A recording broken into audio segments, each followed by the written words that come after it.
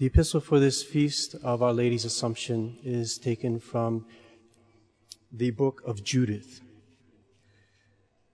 The Lord has blessed you by his power, because by you he has brought our enemies to naught. Blessed are you, O daughter, by the Lord the Most High God, above all women upon the earth.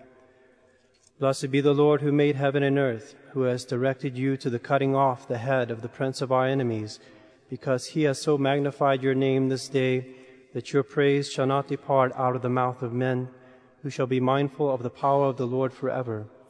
For you have not spared your life by reason of the distress and tribulation of your people, but have prevented our ruin in the presence of our God. You are the glory of Jerusalem. You are the joy of Israel. You are the honor of our people. Please stand for the gospel. The gospel is taken from the first chapter of the Gospel of St. Luke. At that time Elizabeth was filled with the Holy Spirit and cried out with a loud voice, saying, Blessed are you among women, and blessed is the fruit of your womb. And how have I deserved that the mother of my Lord should come to me? For behold, the moment that the sound of your greeting came to my ears, the babe in my womb leapt for joy. And blessed is she who has believed, because the things promised her by the Lord shall be accomplished. And Mary said, My soul magnifies the Lord, and my spirit rejoices in God my Savior, because he has regarded the lowliness of his handmaid. For behold, henceforth all generations shall call me blessed, because he who is mighty has done great things for me, and holy is his name. And his mercy is from generation to generation on those who fear him. Please be seated. In the name of the Father, and of the Son, and of the Holy Ghost, amen.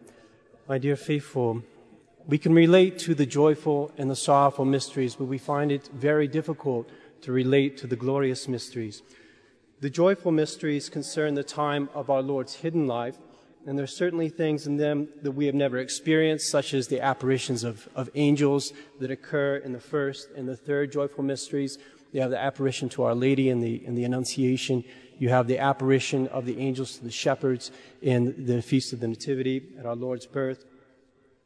But on the other hand, the scenes of the joyful mysteries are fairly familiar to us. We know what it's like to go on a journey to visit a family member, like the Gospel of today's Mass recounts this episode from the visitation, the mystery of the visitation. We know what that's like, to going to meet a family member and, well, not having seen them for a long time, and sharing the joy with another in something that's good and even divine that's happened in our lives, as Our Lady does with her cousin Elizabeth in that gospel. We also know the joy of a child being born into this world at what happened in the third mystery, or perhaps meeting someone who gives us a dire prediction and a warning as the fourth mystery, or losing our child, as happens in the fifth joyful mystery. All of these things, we have some experience of them.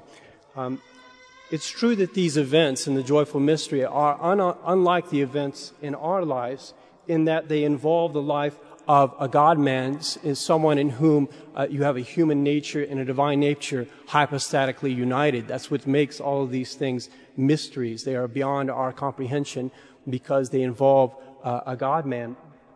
At the same time, as I'm saying, they are the same types of events that happen to us. And for that reason, we can relate to the joyful mysteries. Something similar is true for the sorrowful mysteries. We probably have all experienced betrayal in our lives to some degree, the betrayal that our Lord experienced. We have seen what those can do who hate us, perhaps, sometimes. We've experienced the hatred of others. Perhaps we've also undergone intense bodily pain at some time. It's true, we've definitely never suffered like our Lord suffered, but we know what suffering is like. And for that reason, we can relate to the sorrowful mysteries. So the joyful and the sorrowful mysteries are alike in that while they are definitely shrouded in mystery, they are mysteries, on the same time they contain events that are familiar to us and to which we can relate. But the same is not true of the glorious mysteries. We have never experienced the things that happen in the glorious mystery. Personally, I've never seen anybody rise from the dead, nor have I ever spoken to anyone that's come back from the dead. As a result, I've also not witnessed a risen person ascend up into heaven. I've never seen that happen. I've never seen a risen person crowned in heaven. And so that's four of the joyful mysteries I can't directly relate to. Never seen anyone rise from the dead, rise up into heaven, or be crowned in heaven. So, in this sense, well, it seems like the most possible mystery we could relate to in the glorious mysteries is the descent of the Holy Ghost down upon the apostles and Our Lady. But at the same time, even there, I've never experienced those charismatic gifts on the day of Pentecost, and frankly, I'm not too interested in attending a charismatic meeting where they try to reproduce these charismatic gifts and unfortunately open themselves up to the influence of the devil because they presumptuously sort of put themselves in this position of trying to manufacture these charismatic gifts.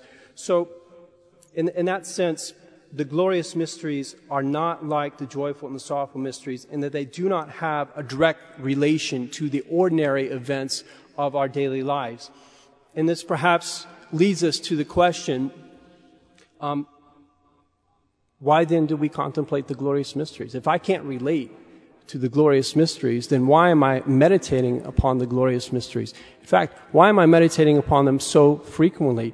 You know, our practice is that we meditate on the glorious mysteries on Sundays, Wednesdays, and Saturdays. So that's 3 out of 7 rosaries that we pray in the week. Hopefully we pray maybe even a few more rosaries, but at least we pray our daily rosary. That's 3 out of 7 times we're meditating upon the glorious mysteries. So why do we spend so much time on the glorious mysteries? Not just 1/3 of the time, but it seems like 3/7 of the time. This is the question that I have to ask myself. Once I understand that the glorious mysteries are something I can't relate directly to. Well, the first thing I think we have to understand is that you don't have to experience a thing in order to have some understanding of it and to draw some fruit from thinking about it. And this is one of the modern errors of education. They think that unless you've experienced something, you can't know anything about it. It's just not true. We can know about things that we've never experienced just by reflection, abstract thought. But the second thing to be understood is that we have much to accomplish in contemplating the glorious mysteries, such as the mystery of today's feast, the Feast of the Assumption. There's an awful lot to be accomplished. We don't think about the glorious mysteries in order to consider the life that we're living. That's precisely the thing. We want to consider the glorious mysteries in order to think about the life that we want to live, the life that we're aspiring to. As Catholics, we know that we're not made for this life, that there is a life after this life that's fundamentally different from this life, and that we must strive to attain that life in heaven, and that precisely if we do not think about that other life, if we're not constantly reflecting upon that life that we're not living but what we aspire to, then we won't make it. We won't love that life. We won't have any understanding of that life. We won't have any desire or hope for that life unless we think about it, not just occasionally, but on a regular basis. It would be very strange indeed for us to think that we are made for a certain type of life, whether we're called to this life of glory, and also to say that we're never to think about that life. The fact is, as I say, that if we do not think about the life of glory, we will never enter into the life of glory. And that's why it's so important for us to contemplate the glorious mysteries. To take today's feast, for example, we have to consider what happened to Our Lady after her death so that we can desire that the same thing happen to us. We don't know for sure if Our Lady died. That's a disputed question. The Eastern Church has the belief that she just fell asleep. They have a feast called the Dormition of Our Lady, which celebrates the falling asleep of Our Lady before she was assumed into heaven. And this is probably why there's no feast of the resurrection of Our Lady. We don't have any feast of Our Lady's resurrection. It's just a disputed question whether she died. She'd have to die before she could rise from the dead. So we don't have that feast. But in the Latin Church, in our sort of section of the church, we do hold that Our Lady died in order to be like her Son. But regardless of whether Our Lady died or did not die, and I'm going to assume that she did die, we do know that Our Lady's life after death is a different kind of life. It's not the same kind of life that we are living right now. It's the life that I've been calling the life of glory.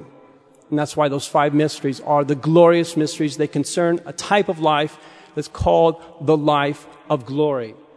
And it's a life that has different properties from the life we have now. After her resurrection, Our Lady did not return. She did not rise to the same type of life that we're living. She rose to a different life.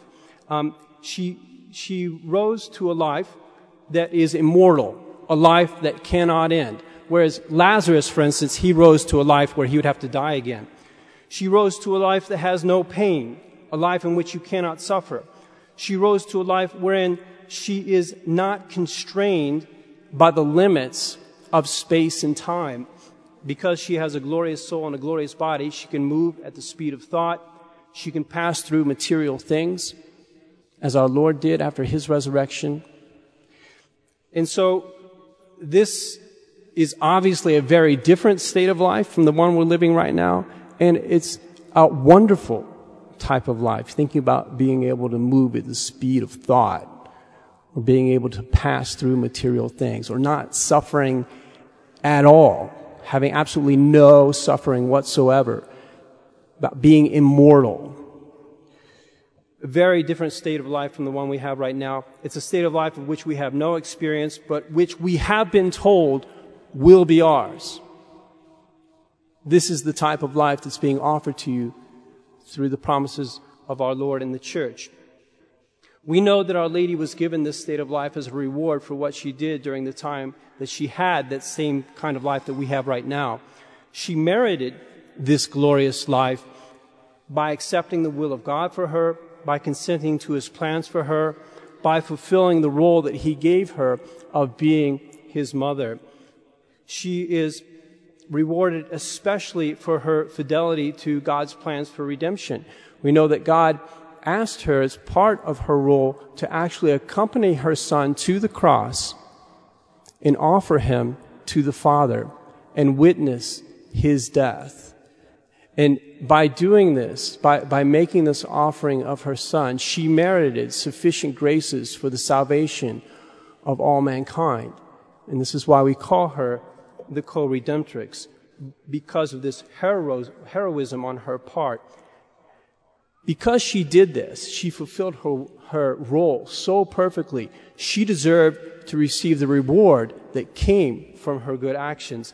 And the primary reward is that she received the full fruits of redemption immediately after her death. And these full fruits are the complete possession of the glorious life, body and soul. That she be glorified in her soul, as all the saints are who are in heaven right now, but also that her body be glorified. She was received into heaven. Her soul was glorified by the presence of God, the reception of the beatific vision. Her body rose from the dead and was restored in a state that was absolutely perfect. And from her glorious soul, there came into her body this radiance that flowed from the soul into the body. And that's why whenever Our Lady has appeared in various places, that sometimes, as she's described by Sister Lucy at Fatima, she's described as being brighter than the sun, because her body was reflecting the glory of her soul. So the same thing that happened to Our Lady is meant to happen to us. We have not yet experienced it, but we are promised it. We are promised to possess one day that glorious life, where we have a glorious soul and a glorious body, where we are asked to do the exact same things that Our Lady did during this life. We're asked to discern the will of God in our lives. We're asked to follow that will of God, no matter what it demands of us and what trials we have to undergo in order to fulfill it. And we know that if we're faithful in accomplishing God's will, then one day, on the day that we die, we will receive the glorification of our souls. We will have a glorious soul. God himself will inform our souls, as he did that of Our Lady when she died, and we, as a result, will partake of his glory. We will have the glory of the beatific vision. Then at the end of the world, we will get our bodies back. Our bodies will rise from the dead, and they will be reunited with our glorious soul, and our glorious soul will communicate to our body that radiance. And we will possess in our body those characteristics. We will be immortal. We will not suffer at all. We will be able to move at the speed of thought. We will possess that same state of life that Our Lady possesses at this very moment, and in the human nature of our Lord. After the general judgment, we will then be assumed into heaven. We will be crowned with glory. Everyone will receive what is called the aurea, or the halo, and that's the joy that comes to everyone from the very possession of heaven. Some also will receive a special crown, like to the crown that Our Lady received when she went to heaven, a crown that's called the aureole. Those who receive the special crown are those who have achieved a special victory here below: the doctors, the martyrs, and the virgins. They will get a special crown beyond the normal aurea that all the blessed receive. It's sort of like, you know, how athletes, after they distinguish themselves in a sports match, they receive special awards like the MVP reward. It's similar to that.